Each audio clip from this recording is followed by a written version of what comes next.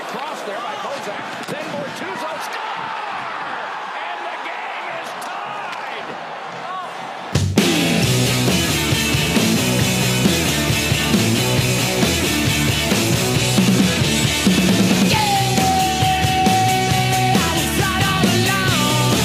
Off of Pasternak, tried to play the point, but it came right ahead for Tarasenko. And ahead now to Schwartz, who moves in. Save! Rebound! Rebound! They score! Tarasenko! And it's 2-2! MVP, what you see? Well, that's me. I'll put you back in your place. And the loose puck came along, and then Shen has it. Fed one that's poked away. Drive! Off the pipe! Scramble in front! And it is gathered in by Nordstrom. My goodness! Damn, done it before, and I can do it some more. So what you waiting for? They've got Sundqvist set up at the opposite circle. Across the Gunnarsson, a shot, he scores! The Blues win it in overtime and have evened the series. Carl Gunnarsson, who hit the post in the third period, this time gets the net. I have done it before, and I can do it some more. I got my eye on the score. I'm gonna cut to the goal. It's too late, it's too soon, or is it tick, tick, tick, tick, tick, tick, tick?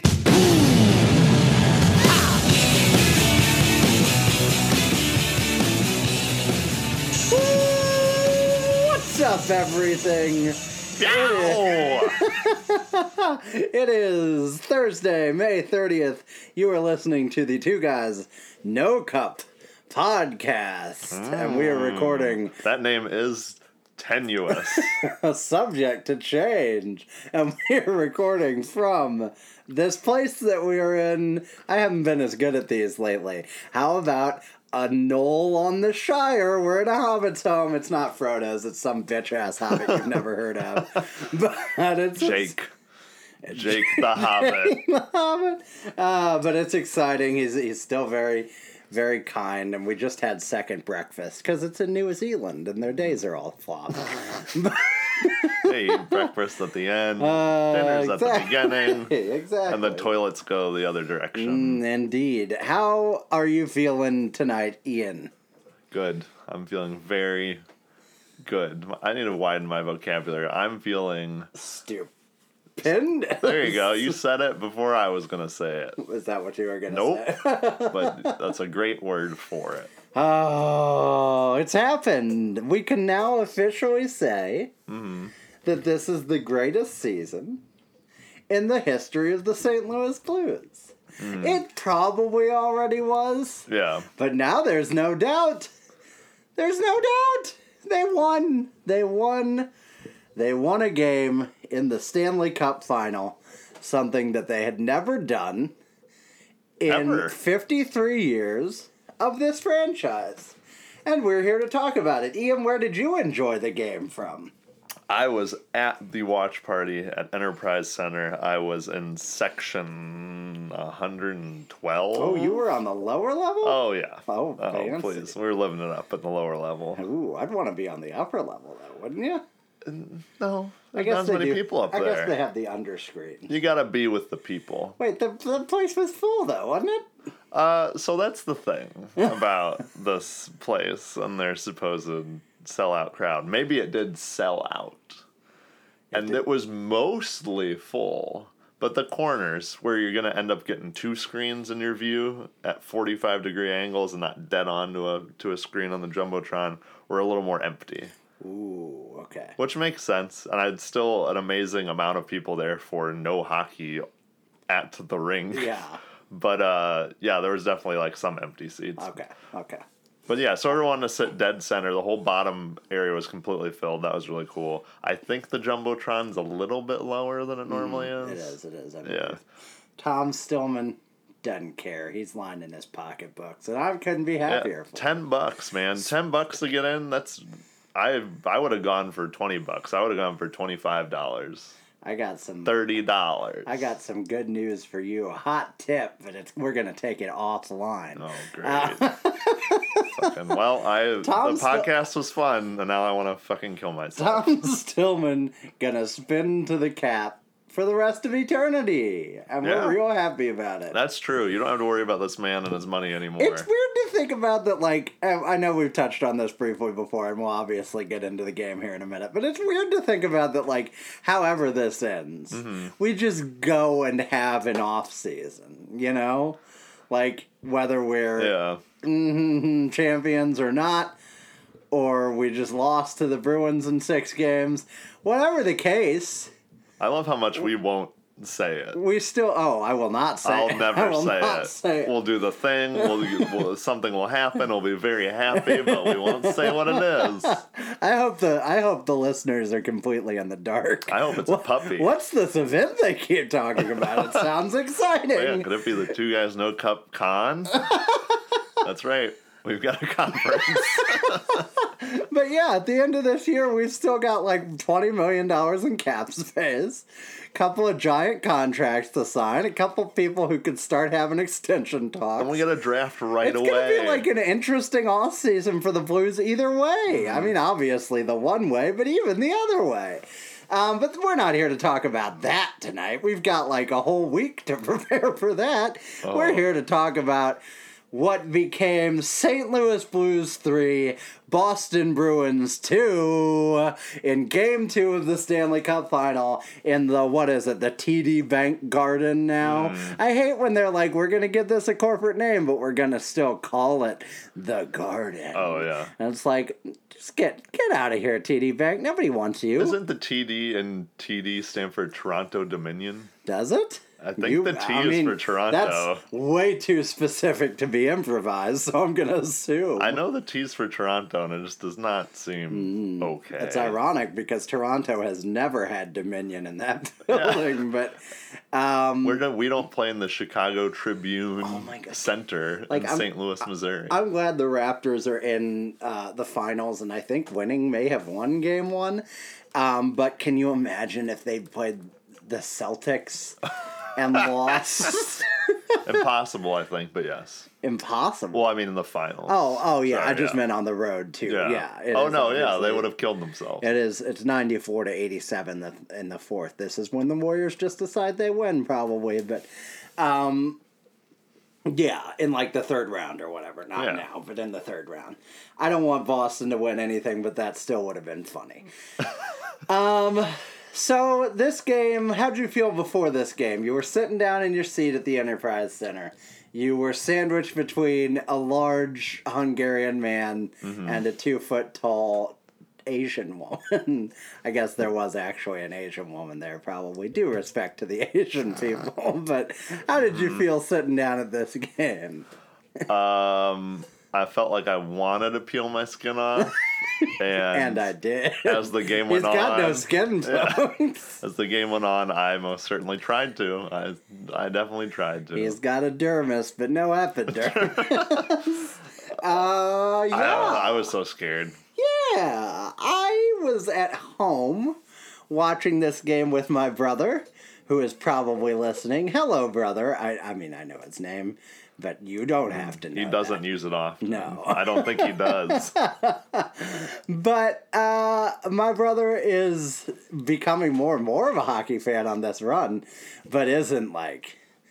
And by isn't on our level, I mean he's mentally stable. Like Yeah. he's a healthy person. He's a regular human. So he had to watch that with me, and it was not well. The words I was saying, the things I wasn't saying, the noises I was making, the complete Noises. lack of any hope remaining whatsoever when they scored the first goal. It was a real roller coaster. The children that live next to you are having nightmares to this day about the noises, the unearthly noises you made. The worst part about this whole thing was the 7 to 7:20, where it's like you knew it was coming. You knew a game couldn't just start at 7. But it was still like agony.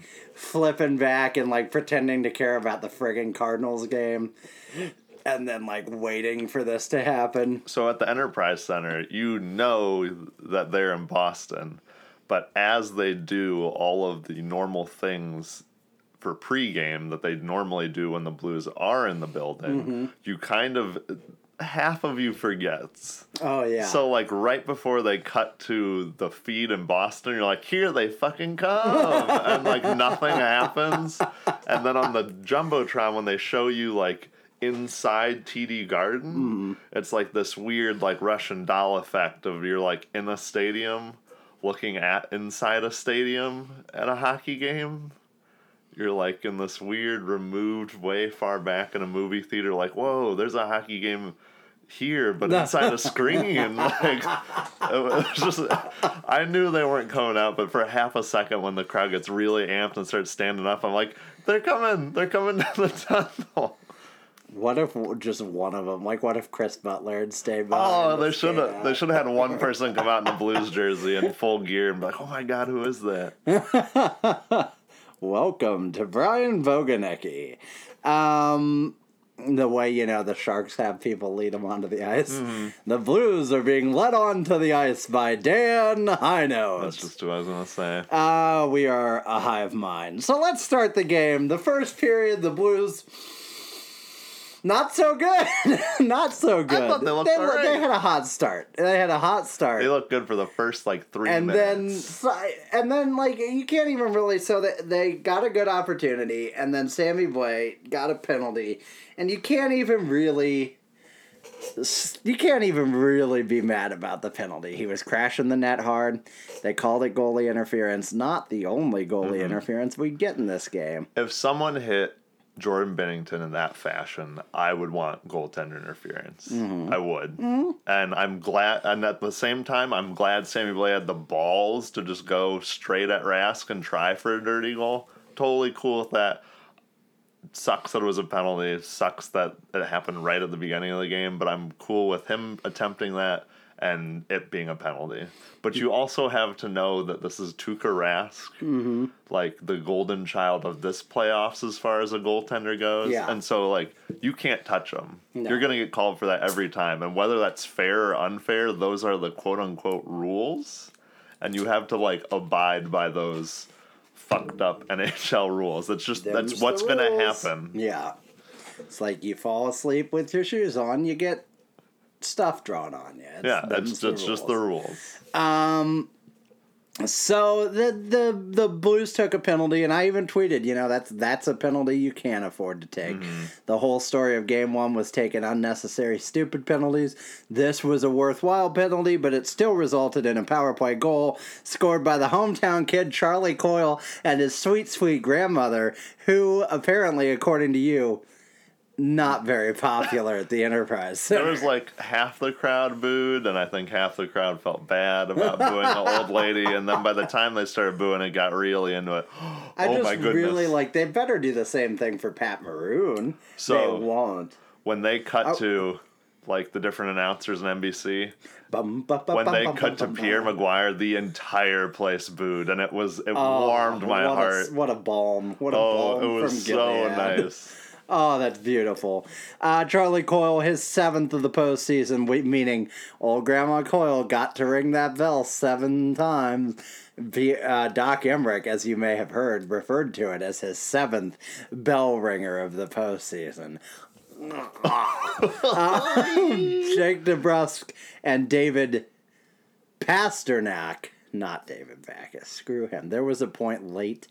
I want to say late in the third where I really thought David Backus was going to either score or create the go-ahead goal, and I was literally going to take a knife out of the knife block and stab myself in the heart. Be like, well, we had a good run. We'll get there. Coyle scores the goal. Really just a crap goal. You want to talk about it a little bit? Yeah, I mean, we're on the penalty kill. Pasternak takes it on the right side, passes it across to DeBrusk on the left wall. DeBrusk gets it behind the net. He passes it in front to Charlie Coyle, who's wide open. We kind of already have our box set up for the penalty kill, but we also have Bozak and Parayko both trying to cut off DeBrusk, and neither of them really take the body or get their stick on the puck, and so it comes out in front to Coyle, who's pretty much all alone. And it's a nice shot. It's a 5-hole shot, but it's It does not look good on Jordan Bennington. He He's usually kind of has sliding those. to his left, and I think he's kind of caught off guard that he shouldn't be sliding as much. So when he catches himself with his skate, he kind of does the weird reverse VH look before he drops down on both his pads, and too slow. Yeah, it's not a good goal for sure. This was not. It was too early in the game, and to have it look like a crappy goal against our pretty much outstanding goaltender this postseason, it did not elicit hope. Yeah. But the goal was not without its controversy because was it on the power play or was it just before? I think it was like maybe as the delayed penalty, or it wasn't a delayed penalty, but it was like just before the penalty, or was it on the power play? No, I think it was on the power play that they Well, I guess we supposedly only had. have 4 guys here. So Yeah. anyway, go ahead. The Bruins supposedly, well, not supposedly. Not We've got a supposedly. picture. Credit to Ben Fredrickson of the Post Uh-huh. Dispatch, close friend. We all know him. He's a close friend of the podcast. Been on many times. Oh yeah, Let's keep looking at that. don't look at them. Do not listen to old episodes. Those are done. Yeah, and you can count. There's 6 Bruins on the ice, and I always wonder for these plays how don't you catch it? I guess you're not looking at the trailing guy as a ref, but like sometimes Here's you the do thing. catch Here's it. the thing. So And I'm not saying this is like. Oh, the fix is in. I'm not saying that. What I am saying is, like, just because of the arc of the franchises and just the tale of misfortune and the hockey gods, the Blues 1,000 times get caught for this. Every single time. I mean, it's not even close. It's not even close.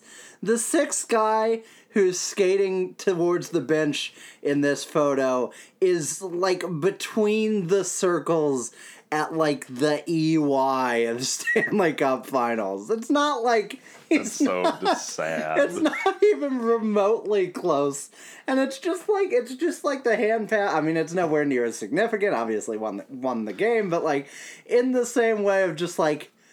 How do you miss it? It's cut and dry. How do you miss it? I know that's not a bury the whistle Yeah. kind of play. It just happened. It's just it was a factual. it's a not. There's penalty. like no room for interpretation. It's just a factual penalty that you just missed. Yeah, that's not a speed of the game thing. Like he's in the middle of the fucking ice. Yeah, it's wow, it's bizarre. So Side note, on this picture, there's the like little ice print of Stanley Cup Finals and stuff, 2019. Mm-hmm. They have that on the ice now at like Scotch or Enterprise or whatever.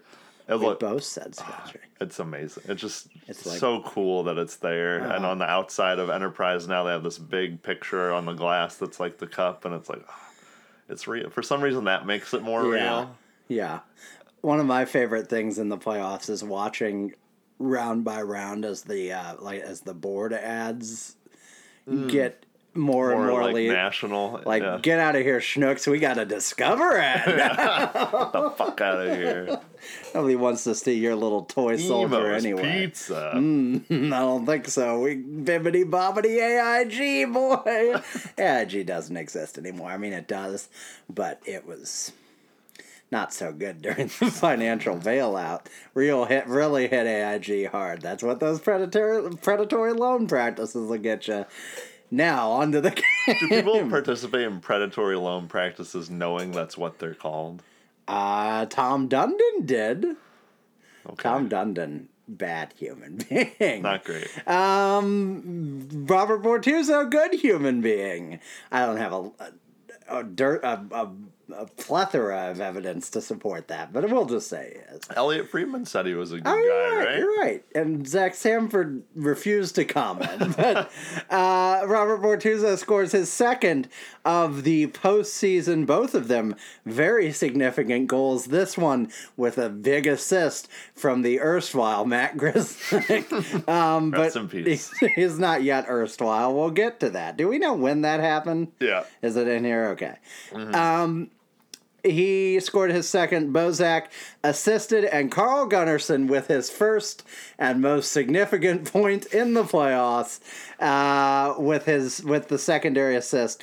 Gunnarsson had a pass attempt here that goes off the backboards to Rask's left. The puck bounced to Bozak, who threw the puck through the slot for a tip from Maroon, but there was no luck there. Bortuzzo collect the puck along the boards and whipped a wrister at Rask, and it goes in. But how? Tell us how, Ian. Well, I thought this went off of Pat Maroon. It most certainly looked like it changed direction, and it did, but went off Matt Grzelcyk's stick up and over Rask's left shoulder. I'll take him any way I can get him. You sure will. Pat Maroon. Robert Bortuzzo is special. Oh, yeah, he don't give two shits. Pat Maroon, after the goal was scored, I think he shoved Matt Grzelcyk right after it, just a little bit, and the ref went over to talk to him. And at the Enterprise Center, they cut to, like, goal and the goal horn and all that shit. So you can't see. Oh, do they play the Urge song? Oh, yeah, they do all the good. thing. Oh, it's a game, just nothing's happening. But yeah, and for when they cut to the goal picture on the screen, I was like, oh my God, because it's so loud there. I'm like, oh my God, this ref's talking to Maroon. It's gonna be like a high stick, or he did some bullshit, and it's not gonna be a goal. Oh, I was flipping out, and then they cut back and they dropped the puck, and I could stop peeling my skin off my face. Is such a sigh of relief. Just drop the puck. And I was so excited because I'll tell you, folks. You know me. You know me. I'm a pessimist, born and raised, self-proclaimed friggin' pessimist. And I thought we were done after that power play goal. I didn't know sweep. I don't know. Maybe we legged one out, but I was like, oh boy, they just have our number. Because here's the thing. I just want a brief tangent. There was a real scenario in which we weren't really that bad and still just got steamrolled by the Bruins. Mm-hmm. Because the Bruins are so good, and they're historically so dominant, and they're so hot right now, or they were coming into this series. Yeah, in game one they were. And Rask was so unbeatable. There was a real scenario where it was like when we got swept by the Kings, and they went. That was the year they won, right? We were really as good or better than them most games. But Quick was just unbeatable. I mean, he was just totally unbeatable the whole game, the whole series. And they were so hot, and they were a team of destiny. And I think the Bruins are so good this year, and that series was just so dominant against the Hurricanes, and Rask was so good in that. And, as much as players would absolutely swear up and down that, like, I never think about the weight of the franchise history, the no Stanley Cup wins, they for sure do. Like, I've kind of come to believe over the course of my life that if I believe something 100% and feel it just very viscerally, they feel it probably like 10% of that. Mm-hmm. It's like minor, but if you're already getting beat down and into the ice by the Bruins and it's this tick in the back of your head, it can start to snowball. I'm a psychopath the whole time. They're professionals, but it can still weigh on you. And so when they got that goal, I was just like, this is just what it is. We can be hot, we can be not hot. They're just relentless, and we're just going to get destroyed. Mm-hmm. And then we scored the Robert Bortuzzo goal, and I was like, oh my God, a breath of hope, a breeze from spring. There's hope, there's joy, and then there was heartache. They robbed your hope immediately. Because not even just exactly 40 seconds later, Joachim Nordstrom, his third goal of the postseason, assisted by Sean Corrali, who sounds like Sean Corrali has the name of someone who should be a former NHL player. Yeah. He seems like the guy you should hear about that was you never knew they played in the NHL, but boy, are they a former NHL player. You want to tell us about this one? Yeah, this was real bad. Both of our goals that we allowed, not great. I had to rewatch this one because at the time, like you said, 40 seconds after the Bortuzzo goal, people were still hype. People were feeling it, feeling good. And so this just got scored on, and everyone was like, I don't know what happened. So let me tell you what happened. Perron tried to clear the puck, but Nordstrom keeps the puck on the blue line and shoots the puck deep into the zone. Perron then tries to clear the puck around the boards again, but has a stick whacked by Achari. Pietrangelo can't corral the puck along the boards, and Corrali takes it from him and behind the net. Edmondson goes behind the net to check Corrali. Perron also goes behind the net to retrieve the puck, but Corrali backhands it to Nordstrom in the slot, who proceeds to move to Binnington's left and backhands it through the 5-hole. Not a good look for Binnington yet again. A botched clearing attempt leads to another botched clearing attempt, which leads to a botched defensive zone coverage, which leads to a botched save attempt, which leads to a goal. It's just botched all around. Remember that sequence, because that sort of a sequence will come back around in this game. We'll get there. Yeah, you and I were talking about it just a few minutes ago before we started recording. Real couple of moments here where you're like, oh my God, Jordan Binnington's going to turn into a pumpkin. Not that either of the goals were like egregious, but they were both just like meh enough that I was just scared. I mean, there shouldn't be a guy loose in front of Binnington at this point. Then someone should have stopped the pass in the first goal too. But it didn't. It didn't happen. There was a guy in front with the puck, and he got beat 5-hole, and that's never been his MO as a bad goalie. I don't think I've seen him get beat 5-hole very often. So seeing it 2 times in a row, especially early in the period, right after we score a goal. Mm-hmm. And to be fair, those are the same sort of things we'd say about Jake Allen. So just in the interest of I want to be fair, I know that argument is finally dead and buried. Jake Allen made a great glove save on the bench. He did, and we'll get there. But those were the arguments where it'd be like, well, that really, that guy shouldn't be there. That's not Allen's fault. And we would always say, because we were pretty critical of Allen, we'd always say, yeah, but he's still the goalie. Yeah. He's still the last line of defense. I still need you to get a piece of it. Yeah, man. And he didn't on either of these, and it could have been the spiral, and, I just don't think it's going to happen. I think these playoffs have been perfect as far as Binnington goes, because he hasn't been a god.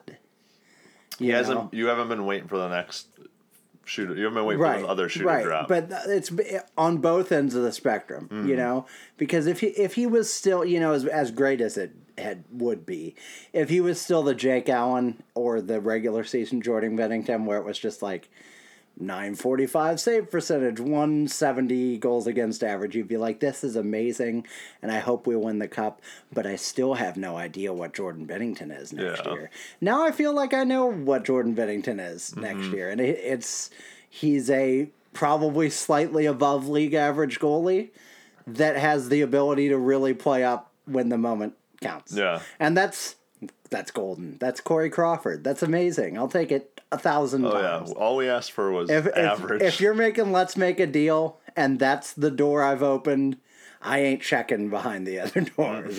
Maybe there's a Carey Price behind one of them. Not taking my chances. I'll stick with this, Something I'm really curious about next year, because God knows he's the starter next year, is I'm just curious if this is who he is always, in terms of we know he does. He might have been written about a little too much, and we might be putting too much into it, but he feels slighted. Oh, for sure. I wonder if when you give him a contract and he's here, does the chip fall off the shoulder, and does that affect performance at all? Or is it always going to be there, or does the chip not matter, and he's just as good as he's always been?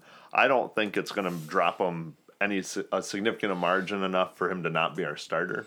And it might not affect him at all. I'm just curious, because that most certainly could be a drive right now. And we've talked about it. You've just got to be careful with that contract you give him. Give him a fine contract. Pay him a lot. Pay him for 2 years. Oh, I'm fine with that.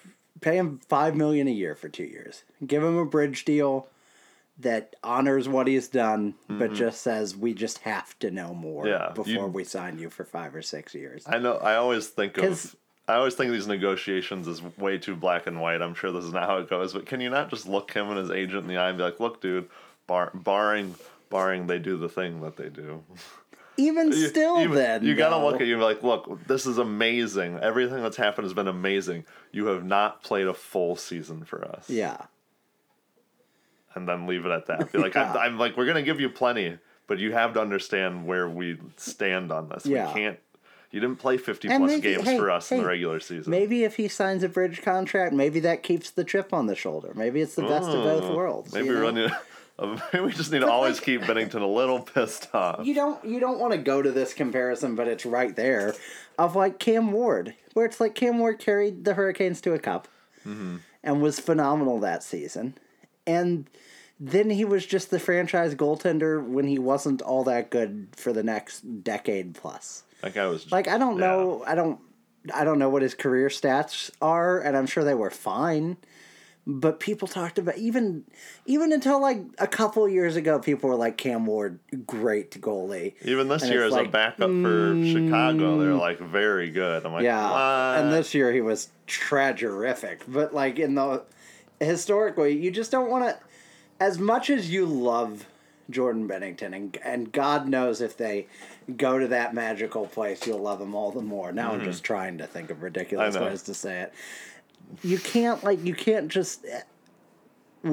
make everything from this team like the Washington Capitals did. You can't just dip it all in silver and put it on the shelf forever. That would be a fun God damn it, how many times am I gonna say this? If they go to the happy spot, yeah, that'll be an interesting off-season conversation because you're right. You want to honor what has happened, but you don't want to go so far as to just screw your future too. In 701 career games played, Damn, that's a lot. for a goalie. guesstimate Cam Ward's career save percentage and GAA, which I almost said GDP. What is Cam Ward's gross domestic product? Bad goals. Do I get any help? What would you like the help to I have be? no idea. The answer. Yeah, I have no idea. I mean, I can just tell you if you would like. No, I'm going to say his save percentage, his career save percentage is you're like, ooh, an N-word. 902. Ooh. And his goals against average. Oh, see, I feel like I'm better at save percentages. Goals against average. He's played through some weird years. Is like it's like a 292. Ooh, you were a little meaner than correct, which I applaud you for. He's a career 908, 274. 902? 902. All right. So very good. I figured you were going to give him like a Hey. 912, 913. And so that, again, fine. No, I But most not certainly was great. like, he probably was okay to start, but he definitely ended up in a different spot. Yeah. And that's the thing. The year he won the Conn Smythe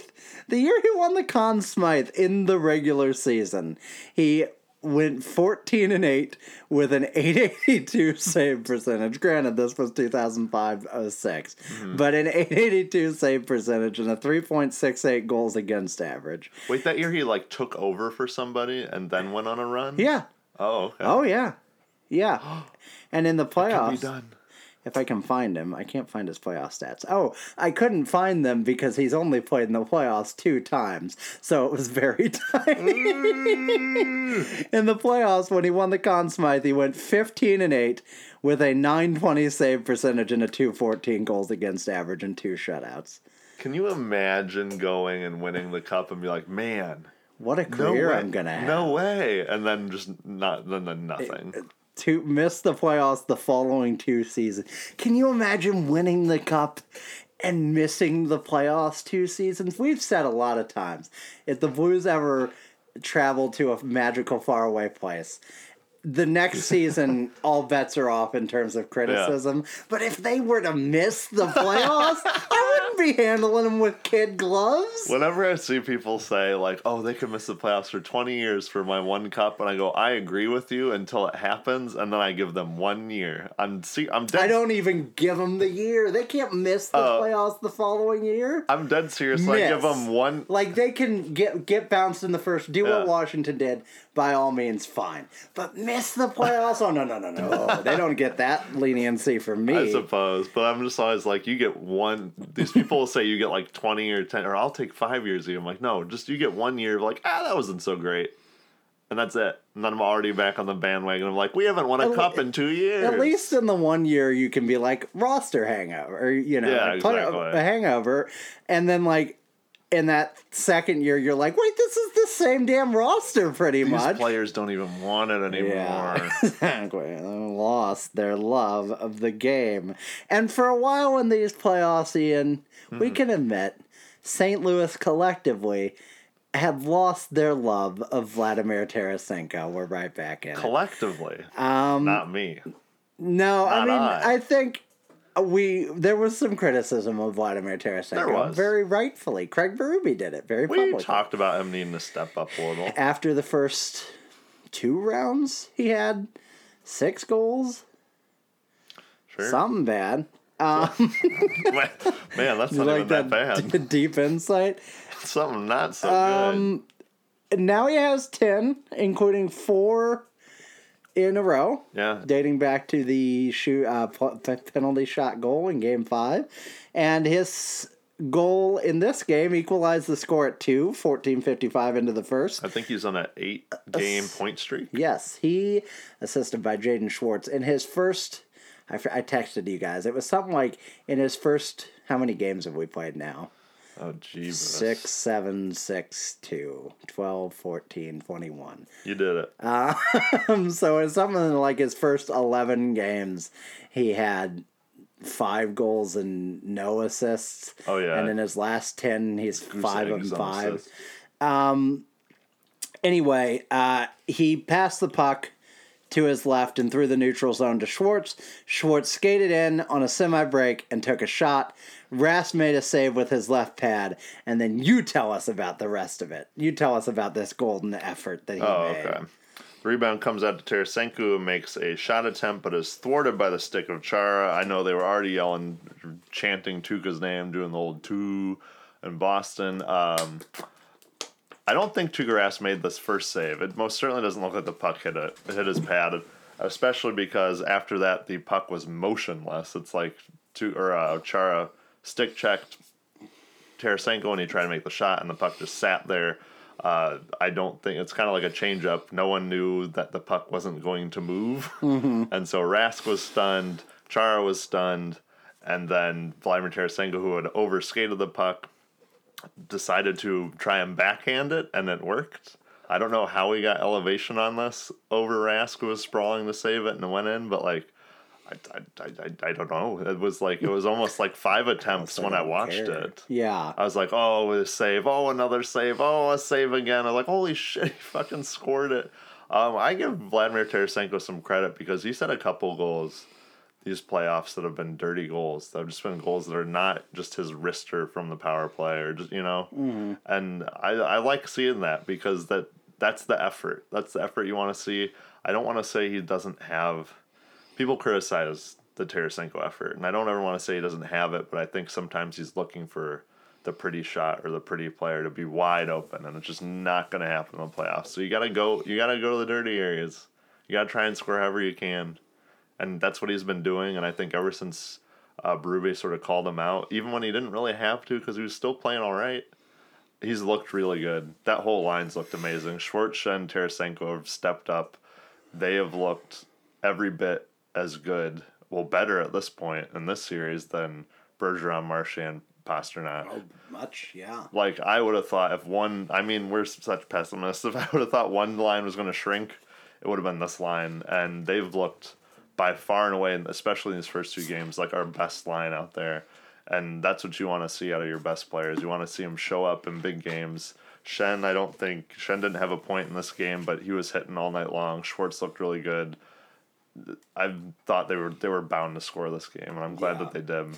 And as you were saying, I mean, Tarasenko is not just shooting and scoring. Like, he's playing a really great all-around game. He's intercepting pucks.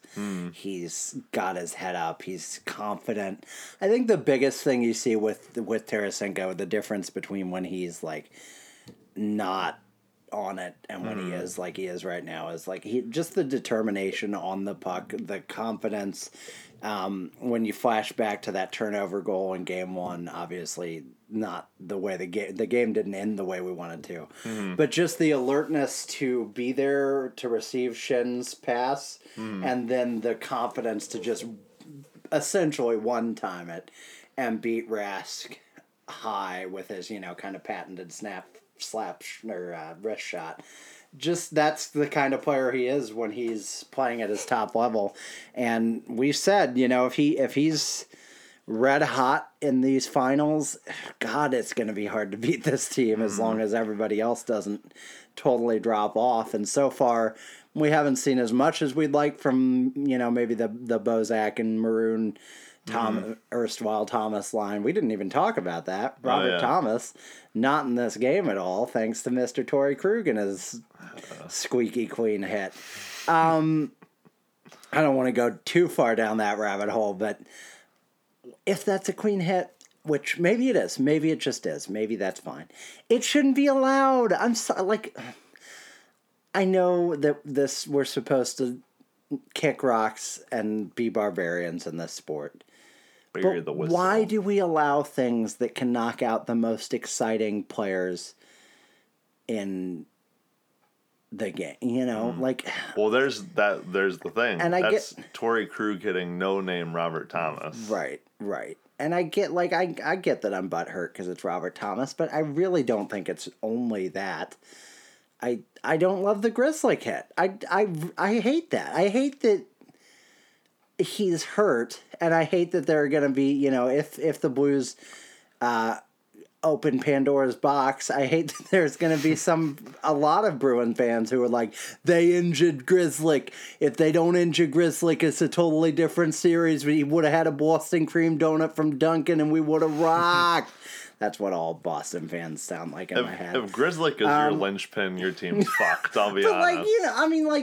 He's still one of your defense. If Yeah. Joel Edmondson isn't our linchpin, if he's gone for the rest of the series tomorrow, especially if we're down to 5 for a game, not great. But I'm not worried about their arguments against that. Oh, I'm not gonna be. I don't care. But my point is, I don't want to see Matt Grizzly hurt because Matt Grizzly is a human being playing a game for a living, and I don't want... I see, logically, of course, I see the benefit of them not having one of their starting defensemen to the Blues, but I'm more concerned with him not being hurt than I am with that advantage. Do you want to get to that? That's our the last point in this period, because all of this happened in the first period. And then nothing happened. Yeah, no more game. In the closing minutes of the period, Matt Grizzly goes behind the net to retrieve the puck. He begins, he's kind of falling. He's falling a little bit. He's off balance. And Oscar Sundqvist checks him into the boards. Grizzly falls down after the hit, presumably injured. Play is called dead. Sundqvist is called for a 2-minute boarding penalty.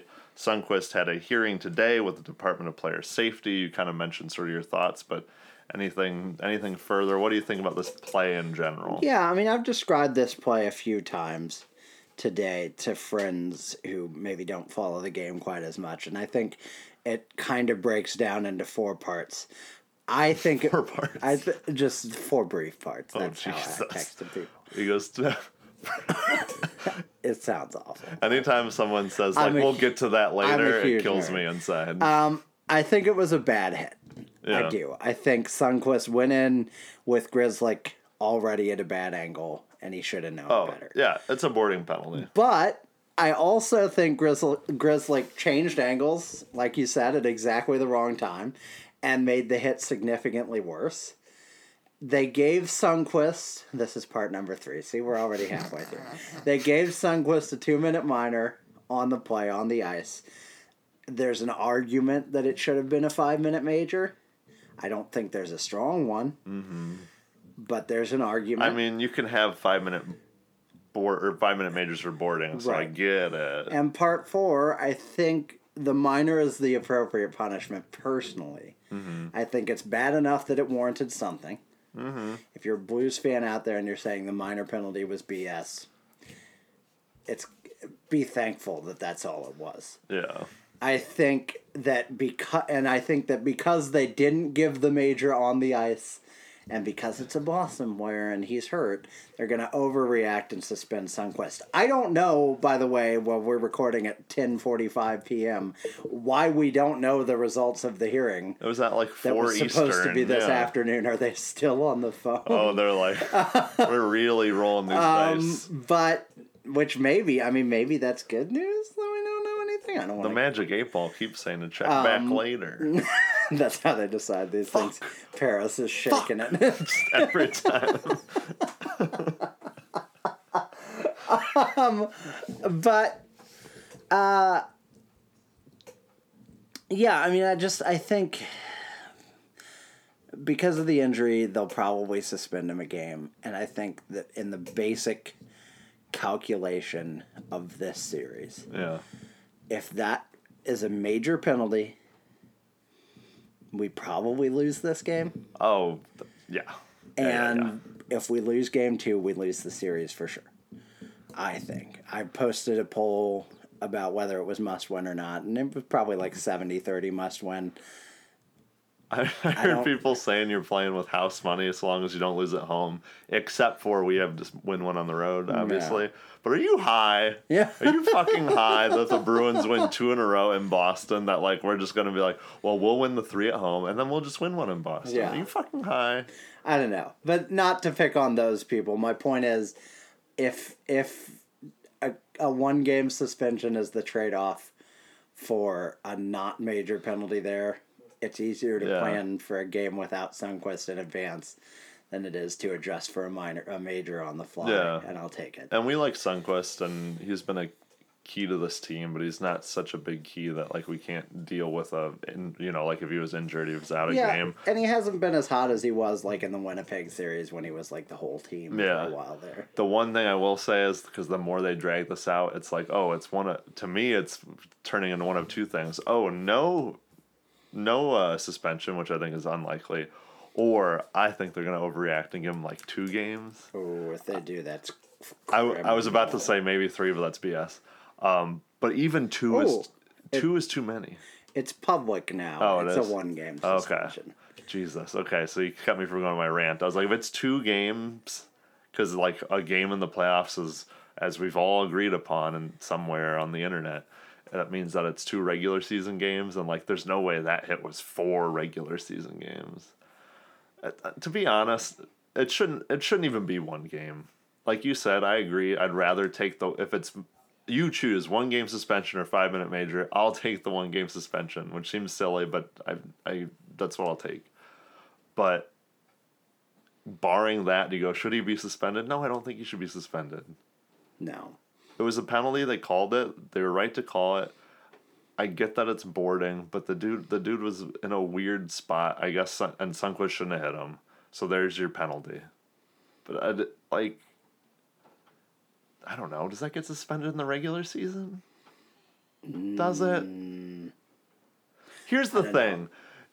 They supposedly suspended, if we're doing the math, Sundqvist for 2 regular season games and a guy that's never been suspended before on a weird hit, on a hit where the other guy was they're looking at it. They look at it before they make the suspension. Ian, they can't determine history in determining whether it's a suspension. Except they always do. Yeah. They always do. This is the Associated Press reporting via ESPN. Blues forward Oscar Sundqvist has been suspended for Game 3 of the Stanley Cup Final for delivering an elbow to the head. It's an elbow? Where? Oh, no. That doesn't help. That makes it seem really stupid. Well, actually, why don't we pause here and I'll try to cut in some of the relevant bits of the player safety video, Okay. assuming there is one. Actually, why don't we do something a first time in the history of the Two Guys No Cup podcast? and just react to it live. A live reaction video. kids love You know it. how the kids do on YouTube. We'll pull it up. I've got it pulled up now. And we can listen to this video and react to it. Here we go. Hope the sound quality is all right for you folks. You may want to play it along at home. Here goes nothing. Wednesday night in Boston, St. Louis forward Oscar Sundqvist. He has a was Boston accent. That's Right no off the good. bat. That's not good. NHL, just like as an imaging thing. How do you let a dude with a Boston accent cut this video? How? Wednesday night in I Boston. feel like the NHL doesn't think about anything. It does. I thought you were going to say something very specific, and I was going to tell you that. So, yeah, you're right. They All don't. right, here we go. for boarding Bruins defenseman Matt Grzelcyk. As the video shows, the puck is dumped into the Bruins defensive zone, and Grzelcyk goes back to retrieve it, with Sundqvist pursuing on the forecheck. Grzelcyk arrives at the puck and immediately attempts to wrap it around the net. As he does, Sundqvist adjusts his course, then hits him forcefully from behind with speed. People can watch along at home. I don't see an adjustment. If we're being very straightforward, it looks like he's always going to try and hit Grzelcyk. I was talking about this with you a few minutes ago. I don't think the reviewers should be allowed to watch this at super slow motion. Because, like, to me, I get why that shows you more. I get that. I do. But you have to put yourself in the mindset of someone who's making this play at 40 miles per hour. And not as someone who's doing it at 2 frames a second, you know? Yeah. That's the And- difference between this and, like, using slow-mo and stuff for, like, Review, a scoring player yeah. review. Yeah, Because yeah, that yeah. has nothing to do with the mindset. Those are, like, the Right. rules. This is, like, you have to figure out, what are these guys trying to do? What are they figuring out? It's like, Oscar Sundqvist is finishing a check that he has finished 1,000 times. There Yeah. isn't this weird thing where he went out of his way to go hit him as, like, maliciously.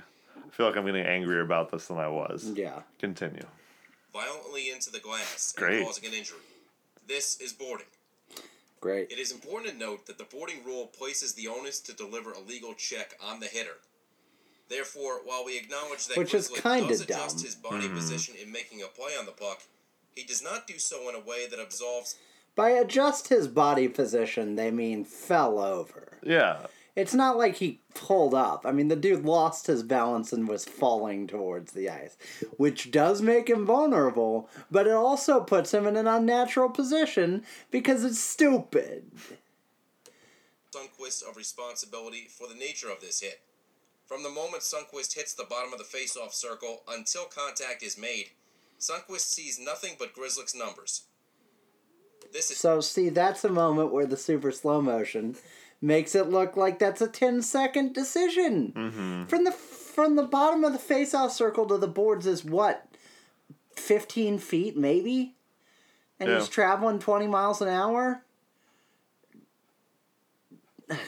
Yeah, I don't know. It's so silly that they discount the position that Grzelcyk's in. They mention it, but it's like that plays a huge role in it. And then they talk about him hitting his head, and it's like, yeah, he wouldn't have hit his head if he was falling over, or if he wasn't falling over. Yeah, I don't understand that. not a situation in which a sudden and unexpected movement by the player receiving the check turns a legal hit into an illegal one It's at the not. last moment. When Grzelcyk Okay, begins to there- make a okay. play on the puck, Sundqvist is lined up with the back of the right side of Grzelcyk's body. Sundqvist has time to react to Grzelcyk's movements, and reacts by cutting back across Grzelcyk's body. This movement results in a more forceful and direct hit to Grzelcyk's upper back and head, which then drives Grzelcyk's head into the glass. In other words, having seen Grzelcyk's numbers for some time, then seeing Grzelcyk put himself in an awkward position while playing the puck, Sundqvist chooses to finish his check into his opponent's back with force. Sundqvist had sufficient time to minimize. So see, that's where that's just not human brains don't The process awkward decisions that position quickly. that he puts himself in is exactly why it turns into like a weird looking illegal check to the head. If that doesn't happen, then he hits him, and then maybe it's just a regular boarding call. Hell, it might not even be a boarding call. Like, I don't understand how they can discount the fact that, like you said, this is slow-mo and that took like 2 seconds, less than 2 seconds, easily. Also, they said at some point that he hit him with speed, I'm pretty sure. Yeah. So suddenly, the speed you hit someone with really matters. And he cut back and hit him with speed. When it's charging and it injures Robert Thomas, neither the speed nor the injury matter. But when it's Grizzly, the speed and the injury matter. Like you said, A, defenseman, so there's less of them. B, I'm trying not to trumpet this like it's because it's Boston, but It's because it's Boston. It's Boston. And Friggin', what's his name? Their owner. Something with a lot of T's. yeah. I think it's T's. But anyway, he has them wrapped around his finger. They had to suspend Sundqvist. Yeah. Like, if they didn't, it would have been outrage in Boston. Yeah. Can't have that. Avoid the hit entirely or adjust his course to deliver a legal check. Instead, with the onus Fuck on him you. to avoid delivering an illegal and dangerous hit. Did he say adjust his course to To deliver a legal check? hit, like... There is no legal... like, what the fuck? I know Your they whole say point- or, like, avoid, but, like, where Where's was the... he gonna go? Oh, let me also just fall down by a and hit legal him. check, what they mean is he needs to, like, dodge around him and push from the front? Yeah. Like That's what I friggin' mean. Neo from The Matrix? Like, also fall down that and movie hit him. that turned out to be true? I don't understand. Adjusts his route and delivers the check directly through Grizzly's back with substantial force, driving Grizzly dangerously into the glass and causing an injury. To It summarize, looks awful this is in boarding. slow motion. Yeah. Grizzly suffered an injury on the play. Sundqvist has been neither fined nor suspended previously in his 144-game NHL career. The Department of Player Safety has suspended Oscar Sundqvist for one playoff game. I like how they say playoff game because the 1-for-2 thing is a real rule. That's what I mean. That's a true mathematic that they use. So we went over that kind of in length, but, like... I think it's worth the time. The more I think about it, I'm the more mad more I think than it's I was. BS. Yeah. Because, first of all, listen, I'm sorry, don't have a dude that sounds like Ryan Whitney deliver the video. How hard is that? Do these people not have, like, image consultants at all? Who decides this stuff? Who made that decision? How do you, like, that's bothering me more from, like, a how stupid is the NHL perspective Very. than it is a I think the Blues got screwed perspective. That would bother me independently of this. That drives me insane that you can't get a guy that doesn't sound like that. Any guy! He's reading a script. Any guy in the office. Get friggin' Bill Daly to read it. That dude sounds like wood chips probably would sound if they have a voice, so get him to read it. And maybe that is George Peros. I don't know what George Peros sounds there's like. no way, right? But, like, There's if no it is George Peros, get a different guy! I find it funny when it was Shanahan, right? Shanahan read him for a while and he was the head, and I'm like... But at least Shanahan had no character. No, but aside from that, I'm like, it's kind of like if you had, like, the president of the U.S., like, reading, like, the minutes of something. It's like, you're the head of this. You don't have to do the You thing. mean the minute? Yeah. You're out of order. Yeah, I knew it was going to be a suspension. I'd made my peace with it, and then I listened to that, and there is no more peace. As Jesus said, do not say peace, peace, when there is no peace. I was like, Jesus said, there ain't going to be no more peace. Yeah, I mean, it's if Grizzly is out for the series, it's a trade, Cool, I yeah. guess. But, like, I also, I don't want to be that guy. I don't want to be the, like, well, Grizzly's hurt so good. And plus, Robert Thomas may not be ready for the game. Then you're looking at Mackenzie McEachran. Oh, God, Zach Sanford. Oh, yeah. Oh. Not great, Would you... but a fresh body can sometimes be good. I think it's sometimes. probably McEachern.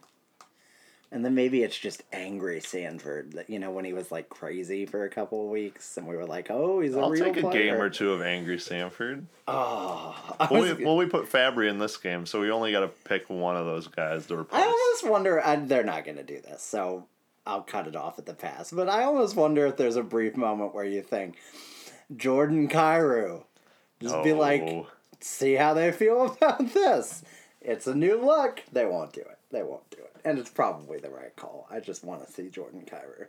But we're in the Stanley Cup final. Let's move on from that garbage I was fire. like, where are we again? Let's move on from the garbage fire and get to the joyful part of this game. Joel Edmondson. Well, that's not I joyful. was like, you went right to the other penalty. Second period. Joel, I also like how the ending of the Sundqvist section in your notes is just thoughts. Yeah. And then we did like a 25-minute segment on it. Joel Edmondson was called for tripping against Jake DeBrusk. Ian, was this tripping? No, and Sean Avery doesn't think it's tripping either. So we're on the moral high ground. As you always are when you side with Sean Avery. It was just hockey's fast. I get it. Guy fell over. Edmondson had his leg out. It's a trip.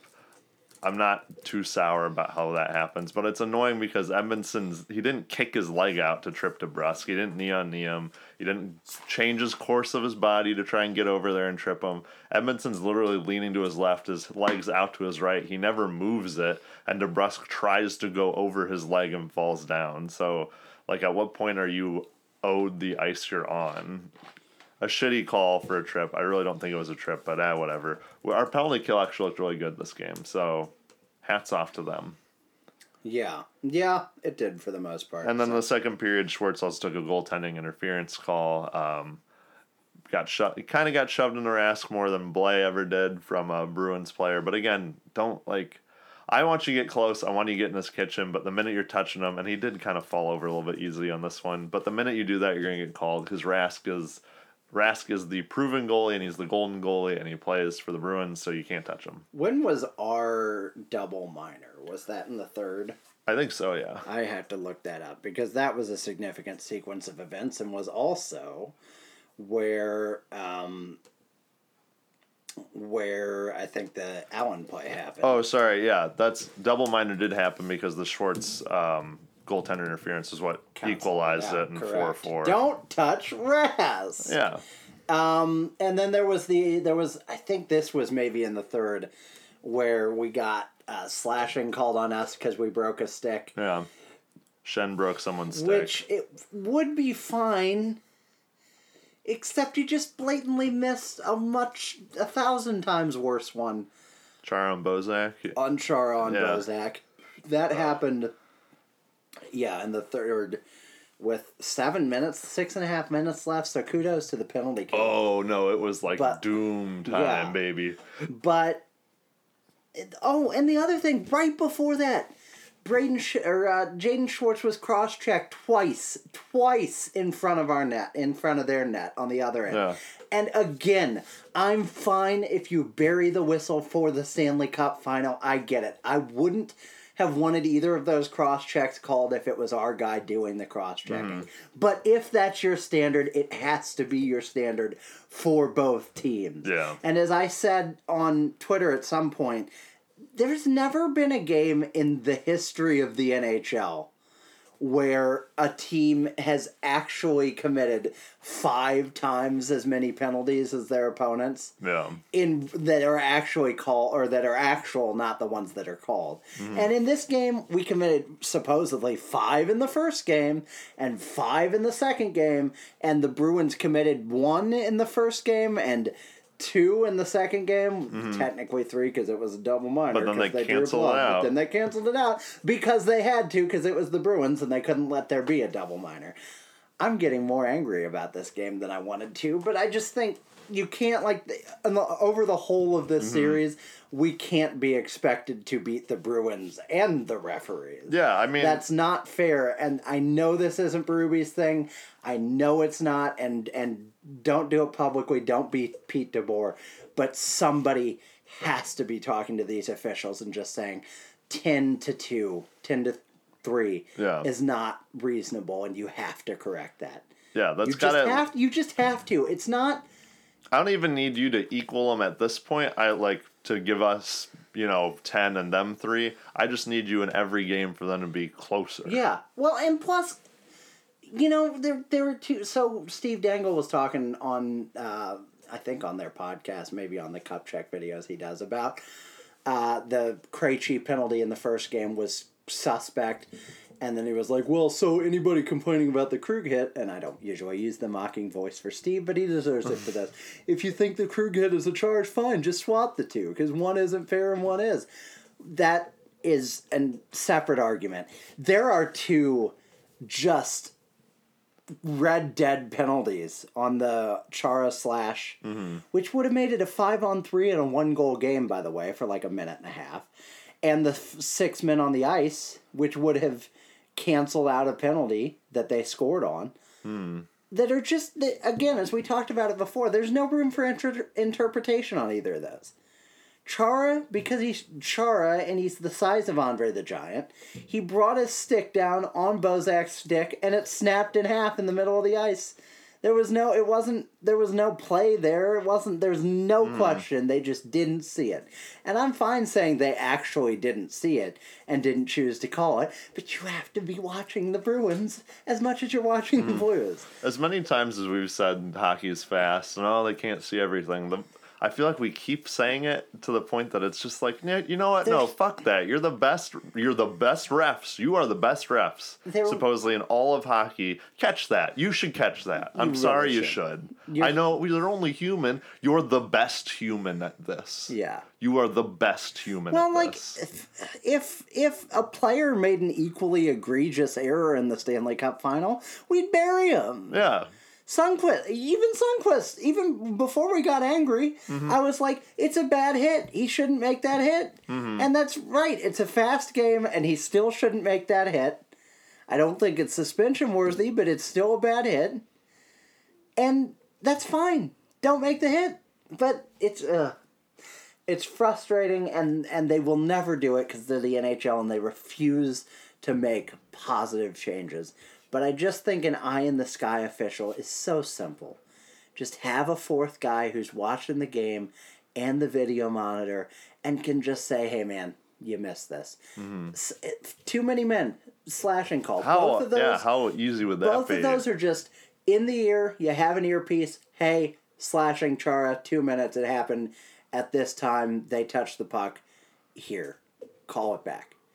And the Bruins can't be mad because it's obvious. It's not, don't let that guy make the suspect plays. And I get that it's the NHL and they'll screw it up and there will be unexpected consequences. But this isn't like a Final Destination movie. There will be unexpected consequences, but also they will get a lot more of those calls right. And that's a trade I'm willing to make. Anytime there could be a negative to something, they just don't do it. Yeah, exactly. But let's go ahead and get to the fun part. It's like, of this damn, game. we got negative. The Blues survived the third period. David Backes, as I talked about hours ago, had a period where it looked like he was really, really pushing to score, but he didn't. Jay Bouwmeester dumped David Backes, and there are so many things that warmed my heart last night, and that was another one. It was so great. I knew I would hate David Backes in this series, but I was telling my dad that when we were there, I was like, remember how everyone in the league hated David Backes, and everyone was like, why? I mean, even I was like, he's not that bad. But as he was with us longer, we were like, you know what? I can see why another team wouldn't like him. And the minute he left, I was like, and I'm on that bandwagon. He ran Sammy Blais at some point in this game. And I literally just thought, of course, because Thomas isn't on the ice, for him to run the youngest guy. So he goes after the next youngest guy. It's as predictable as the monsoon season. I mean, it's just... I don't like David Backes. I don't want him to win a Stanley Cup. He can win a Stanley Cup if he wants to when he signs a 1-year thank you for coming contract with us in 2 years. I don't want him back. I don't care. I don't want him back, but if that results in us winning a Stanley Cup, then he can win a Stanley Cup. Well, so this is But like it's like- if he can get one from us. It's exactly as much emotion as I would have about us re-signing Kyle Brodziak and winning the Stanley I'd rather. But yeah. Overtime! Happy game! We won this game. Woo! Let's do some noises. Practice your noises at home. We were talking last night. This will be happy. We were talking last night about how this did not feel like a game we won by the skin of our teeth. No. Like, we got to overtime, and I honestly felt like, man, if we drop this game, it's going to be an injustice. And we didn't mention Gunnarsson hitting the post very late in the third with 2 minutes left. I totally thought that was you heard Parayko it at the in time. the intro. Yeah. But, yeah, I mean, it's just a couple of times this postseason, and I guess this happens on any postseason run, but, especially the Game 7 against Dallas springs to mind. You look at a game and you think, man, it would have been genuinely unfair for us to lose that game. Well, especially the way overtime went, we looked Yeah. outstanding. And, by contrast, the hand pass game, not one of those games. We botched it at the end, and while the way we lost was screwy, yeah. we kind of deserved to lose. It was for blowing it was the lead. trending that way. Yeah. But I think there have been so many postseasons in the past where we'd have the games that it's like, you played so well, win this game, you have to win this game, and then just nope. Yeah.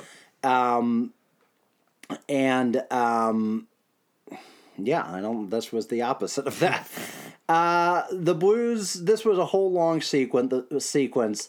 The Blues carried it in at 17:08 left after a nice play by Parayko where he deked exiting the zone. It looked dangerous. I did not like him for making the play, but he made it, and it looked nice, so thumbs up Parayko. But Krug carried it out of the zone. The puck pops up at center ice, and Schenn knocks it in at 16:52. The puck would not leave the zone again. Brandon Carlo is the villain here if you're looking for one Boston, and no one from Boston is listening We've got to this one podcast, Boston fan. especially after those comments about the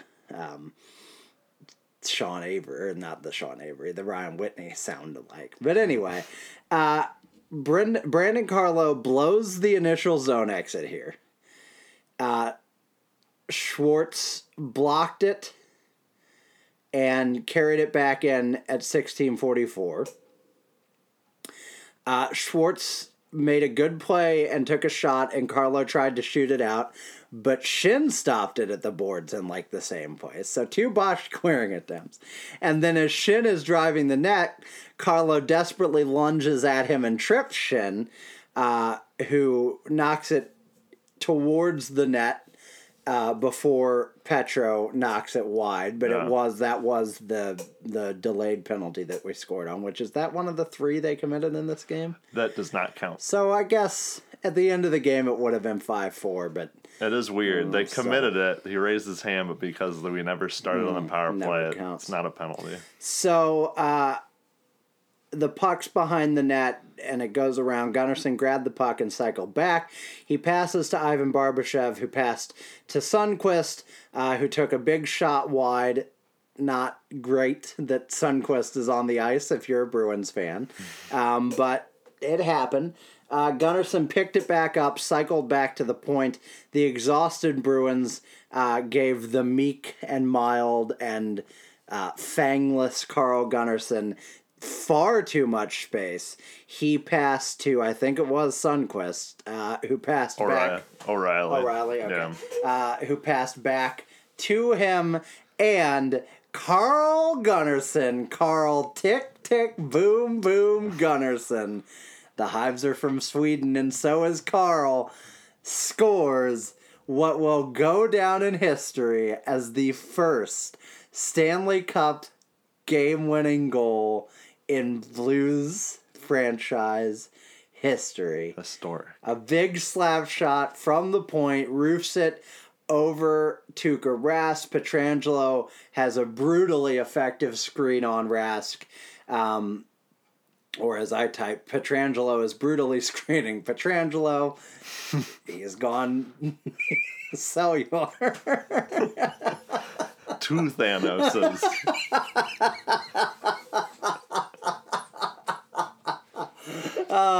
Rask had no shot at saving it. It is Carl Gunnarsson's 57th career NHL playoff game and his first career playoff goal. As Alex Pietrangelo said in the post-game scrum, I guess you don't really draw it up with me net front and Carl taking the shot, right? But that's how we play. We're playing as a group of 5.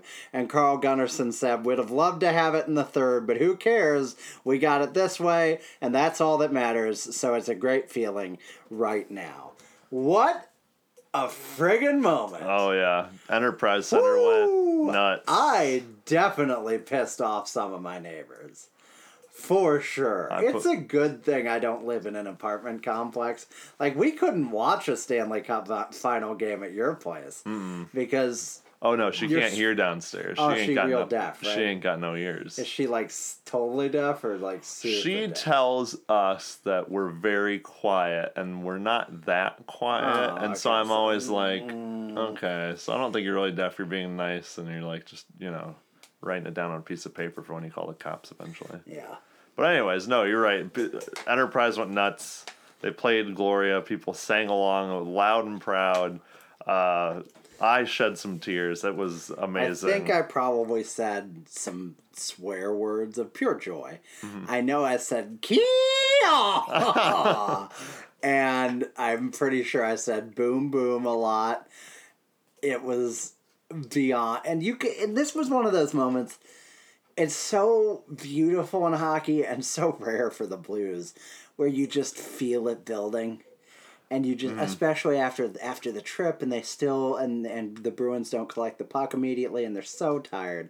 You're just like, please, just score with the extra man. Just don't go to the power play and do that thing you always do on the power play, God. namely suck. Someone said, this is the first time the Blues have declined, quote unquote, declined the power play, and it worked. That's effective. My dad was over there, and he was saying the exact same thing when they had the delayed penalties. Like, just finish it now. Just end it now. Just end the game now. And Because you never know. Like, you can get a freaky bounce, and they can be away for a shorthander. Like, it's happened. Like you said, it's like how we felt about the Dallas Game 7. Yeah. You're like, please don't be the one break they need. And Bennington hasn't faced that much in a while. And just the shitty, that shitty trickler. Don't be that. But, like, it didn't feel like that was going to happen. And then when it goes in, it's just the pure, like, you don't even really know what's happening because you just jump up and start screaming. I don't think I saw it go in. Everyone just jumped up like, hooray, we fucking scored. It's so hard to see the puck from that distance. It wasn't any, like, yelling or screaming. It was just exactly that level of, hooray, we scored. Yeah, it was crazy. It was nuts. The guys all mob Carl Gunnarsson, of course. He was asked if he knew what they were saying to him, and he said, I don't even know. They were so pumped up. I was too pumped up to listen. Feels great taking this home, and then we go to work again. And then there's the most legendary story in the history of Blues legendary stories. The conversation at the pisser, as I think Gunnarsson said, because Berube didn't. Oh, and then JR quote, everyone's saying pisser Maybe now. Berube said it to JR. But in any case, apparently Gunnarsson and Berube, as you all probably know by now, were taking a leak side by side at the urinal, which also struck me as weird because, like, I understand that probably has to happen, but, like, also you gotta, like, pull off your equipment and crap to make that happen, and it's weird. Not even that, but you went over to him? Yeah. That's like a big pet etiquette. peeve. Yeah, I'm like, get the fuck out of here. But Gunnarsson said, I just need one more chance. And I thought this was delightful because Berube was asked about it post-game and asked if he believed him. And he kind of chuckled and coyly responded, I liked hearing it.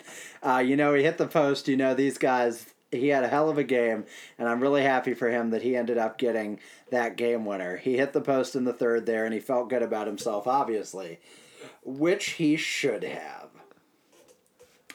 The Blues win 3-2. It is the first ever victory in the Stanley Cup Finals for the St. Louis Blues.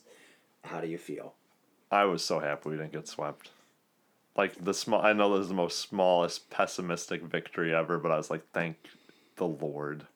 Honestly, that was the at that point. Now, but when the game started, that's all I wanted. Especially after the power play goal. That's all I wanted. Now I want obviously way more, but to start, I was like, please just win me a game. Yeah, honestly, like now losing in 5 would hurt. Oh no, for sure. And it would have hurt anyway. But like before, I was just like, just please, because like. If they got swept, it would feel like it would be an amazing run. It would also feel like way nothing. To feel like a total failure. Yeah, exactly. Season. You're like, how did this turn into a failure? Yeah, and it's one of those things where it's like before this, where it was like these guys have never won a game in the Stanley Cup ever in 3 trips. It's the longest ever streak or whatever. It's like. You can say that, but there's so much distance where it doesn't feel like it's your Blues that didn't win one. And you can explain it away. But if they do it this year, it's like, oh, so they're cursed, you know? And then it becomes like another weird, like a whole nother weird monkey on your back. Oh, God. So the series is tied at 1. We wrote down a lot of quotes. I don't feel like we need to read all of them. It's sort of the standard. Gunnarsson said, we got to our game tonight. We never give up. I think we played a full 60, and it was good. He talked about Enterprise Center and said it's been ramping up every series here, so I think that place is going to be buzzing on Saturday. Braden Shin said, oh man, the playoffs, obviously 2 teams fighting hard for the Stanley Cup. I just love that. Oh man! I mean, that's not how he said it. Shucks, the playoffs. So obviously that's what you expect. You're physical, they're physical, everybody's physical. Our sponsors are physical. And then I like this. He was talking about Berube's belief in him, and this was a good point. Me and Chief, we have known each other. We know each other pretty well. I've had him 8 of 9 years or 7 of 8 years, whatever it may be, because Berube was an assistant in Philly and then the head coach in Philly, and then he got fired, and then Shen got traded, and then he was an assistant here. He trusts me. I just try and bring a complete game. I've always tried to do that. Obviously got a great opportunity with great line mates, ton of skill on my wings. So just got to be a distributor, get them the puck. It's amazing what my wingers are doing right now. They're a lot of fun to play with. He also said our city is embracing it. It's been a fun ride so far. St. Louis is going to be buzzing. Enterprise is going to be rocking. We are looking forward to it. And oh my God, I can't I can't be there. I just don't have the money. I'd love to be. Dude, I'm also at a wedding on Saturday, so that will They can come to the game. Get married at Center Ice. It was amazing, and there was no game going on, and it was, I'm gonna say, like 90% full, and it was like ape. I've never seen it like that before. We've been to playoff games before. I've been to playoff games before, and it was all that and more, and I can't imagine. And a bag of chips. Half a bag. But I don't know what I can't imagine. And like we were talking about, we just wanted the one game, and now that they've done this, it's like they. I think I saw a lot of people quoting last night, like the Rocky IV. It's like once you can make Ivan Drago bleed, you know he's a man. You can beat him. And I didn't think the Bruins were that big and bad, but they did just sweep a team, and they were on an 8-game winning streak, right? That is a really good quote, though, because it's like, just as I was talking about earlier, there was a scenario in which they swept us. Not because we were so bad or screwed everything up, just because they're so good and so hot. And now that scenario is off the table. Now they got to deal with us. That's like in a boxing match. It's like, if you land a big punch, now they've got to adjust. And they've got to block, and they've got to recover. And maybe they do. Maybe they win it in 5 games. I don't think Boston's going away at all. They're a very good team. But I also think we've got a chance. I don't know. We got a chance to win 2 at home. I mean, we looked really good. I don't even think we played our most dominant game. We played a very good game. I looked at the stats. We had our second period was 60% Corsi for. Our overtime was 100% because we had 4 shots on net and they had 0 shot attempts, which is amazing. But we played obviously a much better game than the first game. I think there's still more for the Blues to show, and I think they're up to the task to match whatever Boston's going to bring on Saturday. Yeah, I agree. And it's one of those things I'm sure we both didn't feel like was going to happen after game 1. Yeah, I mean, that's the mood swing is huge. Tyler Bozak said, what a feeling. We deserved that one tonight. We played hard. We knew we needed to rebound. It's something we've been doing all playoffs. And I think that really, and we can wrap up, that's really what has set this team apart. And you don't want to write the obituary or the eulogy. The opposite of an obituary. There is no such thing. Happy the memoir. Birth. Of the, the birth announcement. Birth notes. But you don't want to write it too soon. But when we look back on this run, whether it ends with the team puffing the Magic Dragon, I'm running out of ways to say it, or whether it ends in defeat, I think the thing you can say about this team that's so different from any team we've ever watched, and I know it's the buzzword of the day, and we've said it 1,000 times, but that resiliency. Damn, I thought it was truculence. Oh, truculence, true, too. That's actually, number 2, close second. But just how many times in history before now have we bounced back from a loss like game 1? Oh, pretty much never. And certainly not immediately. Oh no, it's this again. It's the close. It would have been the close loss. Yeah. It would have been the Blues are right there, but they just lost. We'll get them next Right. time. That would have been the improvement. And this is now the 4th or 5th time we've done it in these playoffs, where it's you win games 1 and 2 in Winnipeg, and then you somehow drop both games on home ice. And I know it's so long ago, but try to take yourself back there and just remember we were both so it's every other year. It's just every other year again. We win 2 and then we drop 4. It's just going to be that. And then we're losing 2-0 in the third period of game 5 of that series. And it's so obvious that that's the one where maybe we get a late one and make it real close. Mm-hmm. But don't win it, and then we just get blown out at home in Game 6. That's the storyline for that series every other year that in our lifetime, pretty much. And we win it on Schwartz's goal, and we dominate them in Game 6. Multiple games this playoffs where we could have just absolutely you could fold. You could easily fold in Game 6 against the Stars in Dallas. You don't. You can easily fold after the hand pass. You don't. You can even fold the game after the hand pass when you played like crap and eked out a victory. And you could go to San Jose and think, oh boy, we really got lucky and we're not a good team, and then just be down 3-0. But you didn't do it anytime, and as much as I'm ashamed to admit it, I still kind of worried that we'd do it this time, and we didn't. Like I said, I'm not going to believe it till it happens. Oh, and it's a long way from happening. I believe more and more every time, but I'm not going to completely believe it till it happens. There are 5 games left in this series, but the Blues have home ice advantage now.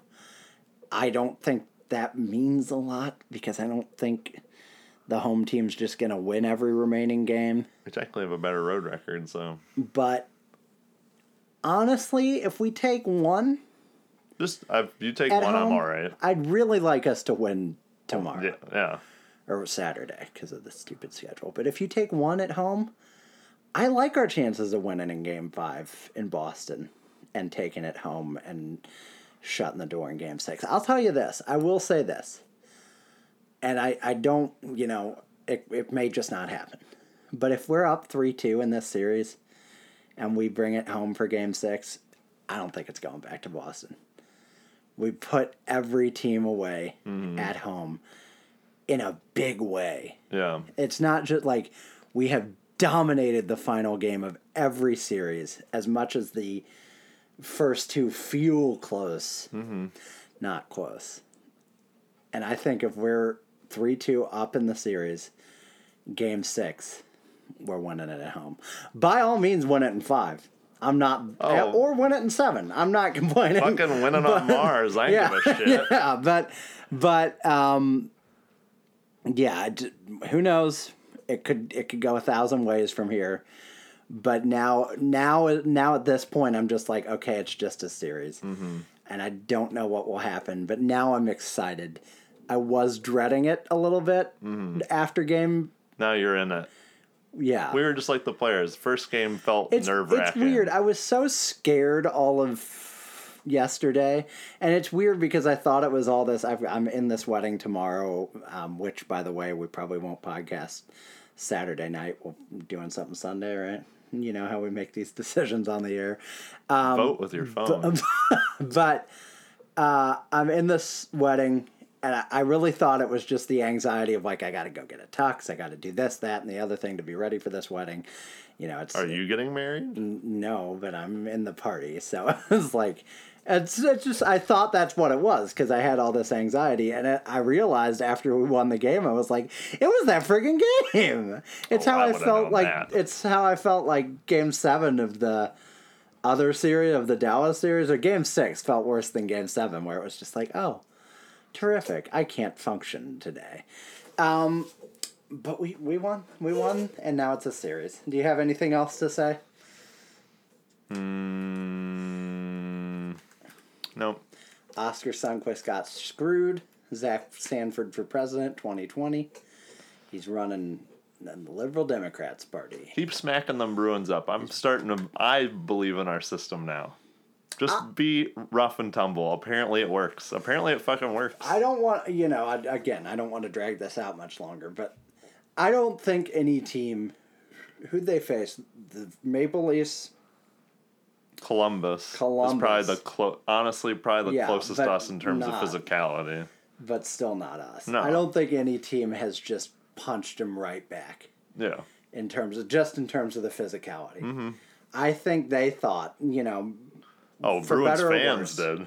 When they hit that Krug hit, at least the fan base thought, this team's just as weak as everybody else. They're just going to fold. They're crybabies. I saw crybaby a lot. I saw a lot of crying baby gifs. And I don't think they've gotten punched in the mouth.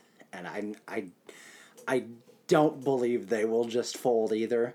But much like there's a scenario where they swept us, there is, I think, a scenario where we win this in 5. I don't think it's likely. But we don't really know how the Bruins react to getting beaten cleanly and beat up at the same time. And now we're going to find that out. So that game is Saturday night, 7 o'clock, right? Enterprise Center. I will be at a wedding. Where are you watching? Are you watching? You're not there. Ballpark Village. I'm going to get fucking drunk. BPV, baby. Come find me at the booth. Yeah, and we're going to be out and about for some of these games, so follow on Twitter, and we'll try to, follow us in life. I'm really looking for a stalker. We'll try to. I'm in the market. We'll try to keep you all posted if you want to meet up somewhere while we're out and just say hi. We'll try to do that too. But for now, the Blues have finally won a game in the Stanley Cup Final. Mm-hmm. And there's nothing wrong with that. Another one.